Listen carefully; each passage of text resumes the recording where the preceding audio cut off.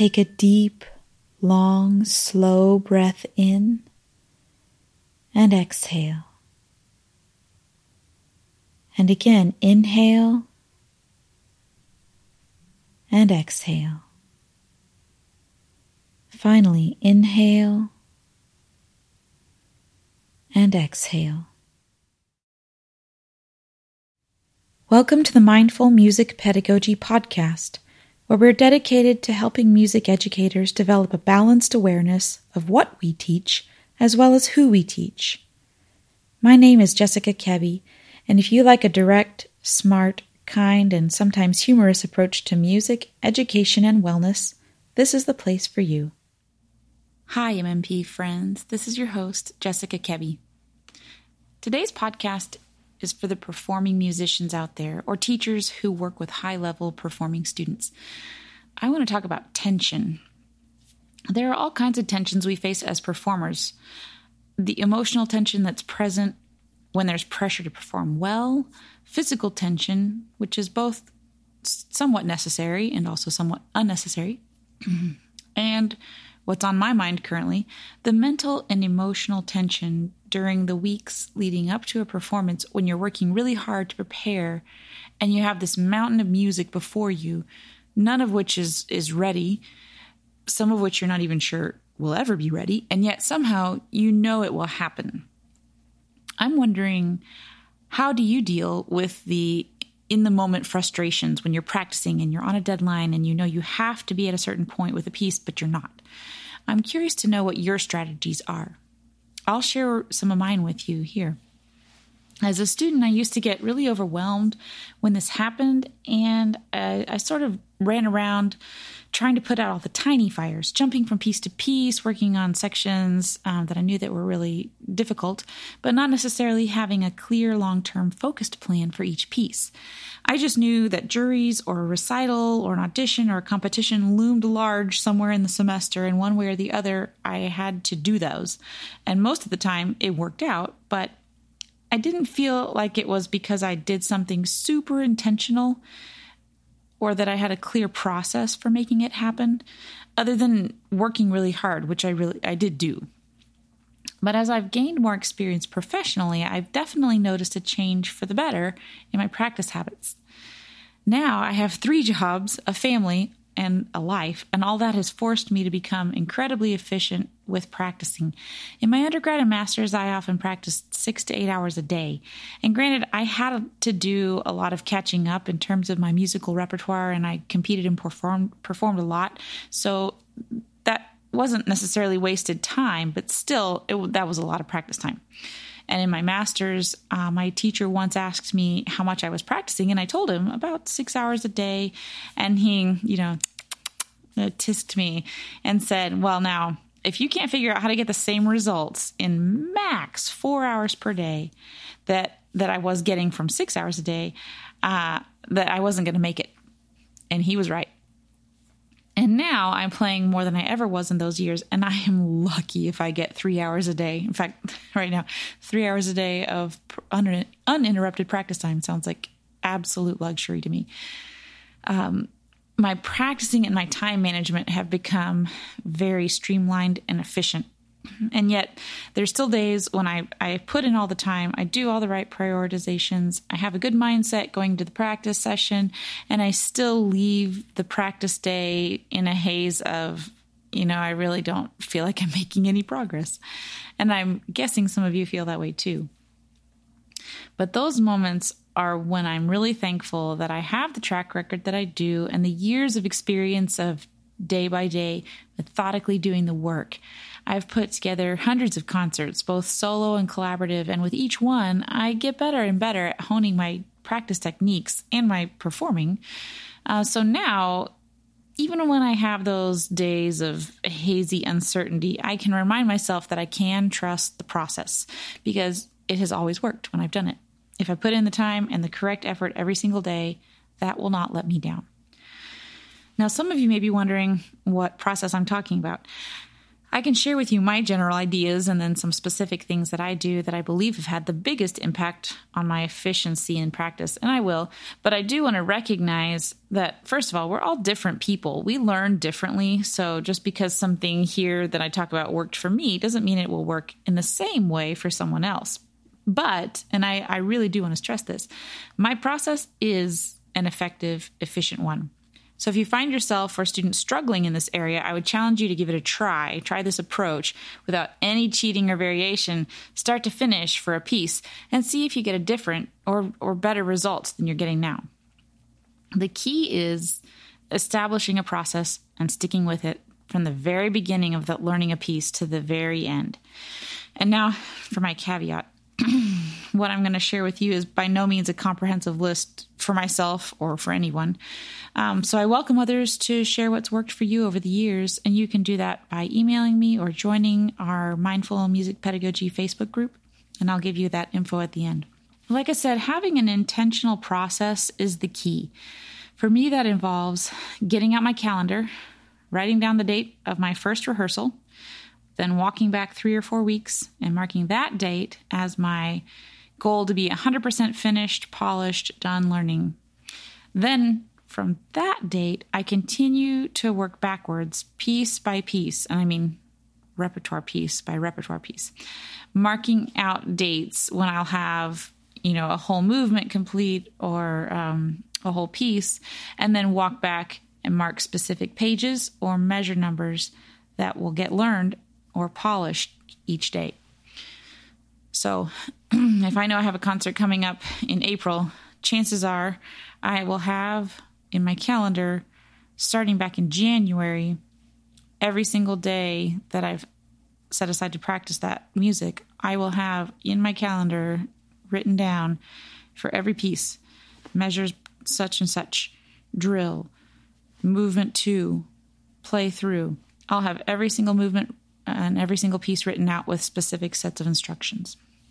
One thing that I do want to point out, though, for me is that when I'm talking about learning and polishing, those are two different, completely different types of practicing in my mind. Learning for me involves listening to the piece, working out fingering, writing it down, establishing the current tempo that the movement or piece is at, but also the final tempo, targeting sections that are particularly difficult that I need to work on in daily practice, just all of that nitty-gritty stuff. But polishing is more like drilling. So once all that learning has happened, then I'll take a specific passage or movement and set a goal for it, and I won't leave that section or passage until I have played it at least 3 times in a row without a single mistake, mainly listening for perfection in whatever goal I may have set for that specific day. It might be getting it up to tempo, really paying attention to the dynamics, the phrasing, the balance, note accuracy, flow, memorization, usually a combination of many of those things. But the point here, though, is that with either of these ways of practicing, the point is that before I touch the keys that day, I have an intention. And that gives me the ability to evaluate my practicing. Did I achieve my goal or not? If the answer for that piece is yes, then I move on. If the answer is no, then I work the problem until I actually solve it. I never leave a day's work unfinished. So after I've mapped out all the movements and pieces for a concert on my calendar, what that ends up looking like is that each day, like I said, I've listed each movement or piece along with that page number or measure number that has to be completed. Once I've made a plan to learn all of the rep, then I create a plan for polishing it, and then finally another plan for maintaining that. And I'll talk about that later when I'm talking about my rotation. One thing that I've learned over the years is it's important to build in buffer days. Often with my schedule, the turnaround time from getting the music to performing it publicly is really quick. So maybe I'll get the music for a concert, 4 to 6 weeks beforehand, 6 if I'm lucky.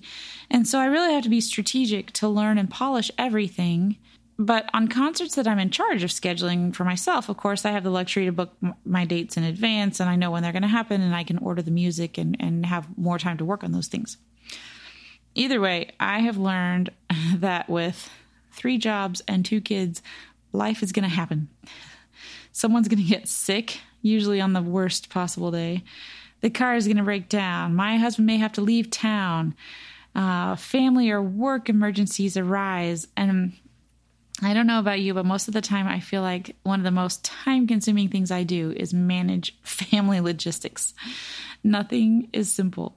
In order for me to show up somewhere, even if that's just to teach or rehearse, that I'm dependent on at least 3 other people's availability. One, my oldest school schedule, my youngest's babysitter schedule, and my husband's work schedule. So it's really not even possible for me just to show up somewhere without a fair amount of planning. And then if any of one of those 3 people need to change their schedule, that requires me to change mine alone if I'm lucky. But usually that means I have to change mine plus at least one other or both kids' schedules as well. So it's complicated, and I'm sure you can relate to that. But anyhow, life happens. And so as beautiful as my practice schedule always looks on paper at the beginning, it's extremely rare that even a week of that plays out the way it's planned. So I used to schedule serious practice workloads for all 7 days a week. And then I kept getting behind and then ended up having to practice way past my fatigued brain's ability, which we all know is usually pointless, or I'd get so far behind that I'd get overwhelmed and discouraged and want to give up. And of course, then I'm not giving my best effort and I'm not being the most productive in my practicing. But several years ago, I started building in buffer days, and now I never schedule 7 days of new practice work for myself anymore. I make it all happen, the same amount of work, I make it all happen in 5 or 6 days a week, depending on what's going on that week.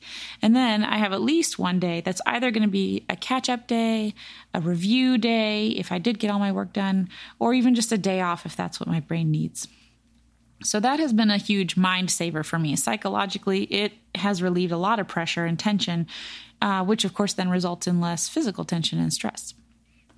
Another huge thing that I've learned over the years is that every day, no matter what, without fail, 100% of the time, I always, always, always start my practice sessions with the new material.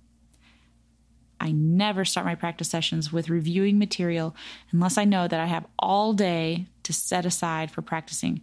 And to be honest, I can't even remember the last time that happened, but I know it's been at least 8 years. You know how, if you start with the reviewing, you know how this goes. One day, you might have a great practice session and you make a lot of progress. And the next day you decide to start with what you did the day before to make yourself feel better, or to psych yourself up to practice the new stuff. And then as you start practicing what you learned so well the day before, you realize that there's been some deterioration, and now there are things in that passage that you need to work on again. And so you do. And then before you know it, all of your practice time is gone and you never got any farther with your other pieces. Or, it's going well and you get so engrossed with loving that review piece or passage that you lose track of time, and then you look up and don't have time to work on the rest of the music. So always start with the new stuff, no matter how hard it is. We often, I think, have a fear of new material. It's hard. We can't play it fluently yet, and so that's a little discouraging. And it's tempting to want to start our practice sessions with music we know and love and feel good about. And honestly, if you can do that and keep all of your time management under control and still have time to learn on all your new music, that's great. I sometimes, when I look at my schedule and I realize, well, I have to practice now, but my mind isn't necessarily, I know it's not in the most productive zone. Sometimes I will sit down and just play some technique, just to kind of remind myself that the piano and I are still friends that day. And then even just doing 5-10 minutes of that usually helps me kind of sink into the mindset that I want, and then I start tackling the new stuff. But in general, it's not usually a viable option for me to sit down and start with the review because, oftentimes I'm juggling learning at least 2 full, completely different programs with all different rep at the same time, and then juggling my regular weekly performance obligations. And I'm doing that on, a couple hours a day max of practice time. So for one, that's really limited. My time's really limited. Secondly, my brain power and the effectiveness of that is limited as well. So if I leave all the hard work of learning the new material or drilling and doing all that the difficult stuff for the end of my practicing, I'm too tired to do it well. So again, I always, always, always start my practicing with the newest material, learning that section or those pages, drilling the most difficult passages. So a little earlier, I mentioned that my final step in the process of preparation is maintaining my pieces through a system of rotation. Often when you don't have a ton of time and you maybe have, a couple different programs you're trying to juggle at the same time, especially when you're in the learning phase, it's not even possible to run the full program every day and set aside time to do the learning and the practice and the drilling and the polishing work. So once all the learning and polishing is out of the way, I do make sure that I run the full program at least once a day. But then I'm not doing that time-consuming nitty-gritty drilling practice work. I'm just checking on, on musicality, on memory or stamina, all of which I'm not trying to say is not as important as the technical, but along the way of learning the technical components, I've also been working on the musical. So it's more of practicing the flow and fluency when I'm doing the full run through. If I have really limited time and more than one full program that I'm doing at a time, which is really common for collaborative artists, then I have to be really strategic about how I'm going to maintain all the pieces. Depending on where I'm at in the process, it would actually be really disastrous for me to spend all of that time carefully learning and polishing each piece, only to neglect the music for a few days and have to waste time of doing some of that work over again. So as soon as the movement or a piece is learned perfectly and polished, I move it immediately into a rotation schedule. So depending on the piece and its purpose in a program, solo or collaborative, I'll either keep it in the rotation daily or every other day at the beginning. In the days leading up to the program, everything's in the rotation every day.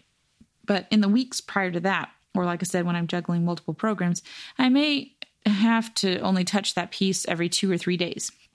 In that case, I mark it as a rotation piece in my calendar, and then I specify if it's going to be simply played through that day or if it's going to be practiced that day. Played through means I touch it only once and I leave it, warts and all. Usually when I do this, I'll either play it through with the score, intentionally studying it to remind myself of some things I want to do or hear, and I often use the metronome. Sometimes I'll play it through as though I'm performing it. So if it's by memory or with the score, but I won't play it with the metronome. I won't pause or correct anything if I make a mistake. If it's slated to be practiced in the rotation, then that means that I probably won't play it all the way through. If I do, depending on its length, I would definitely only do it once, but I'll pull out sections that I know really need refreshing and only work on those for a few minutes. As the concert date approaches, my practicing switches more to maintenance mode than the learning and drilling mode, of course.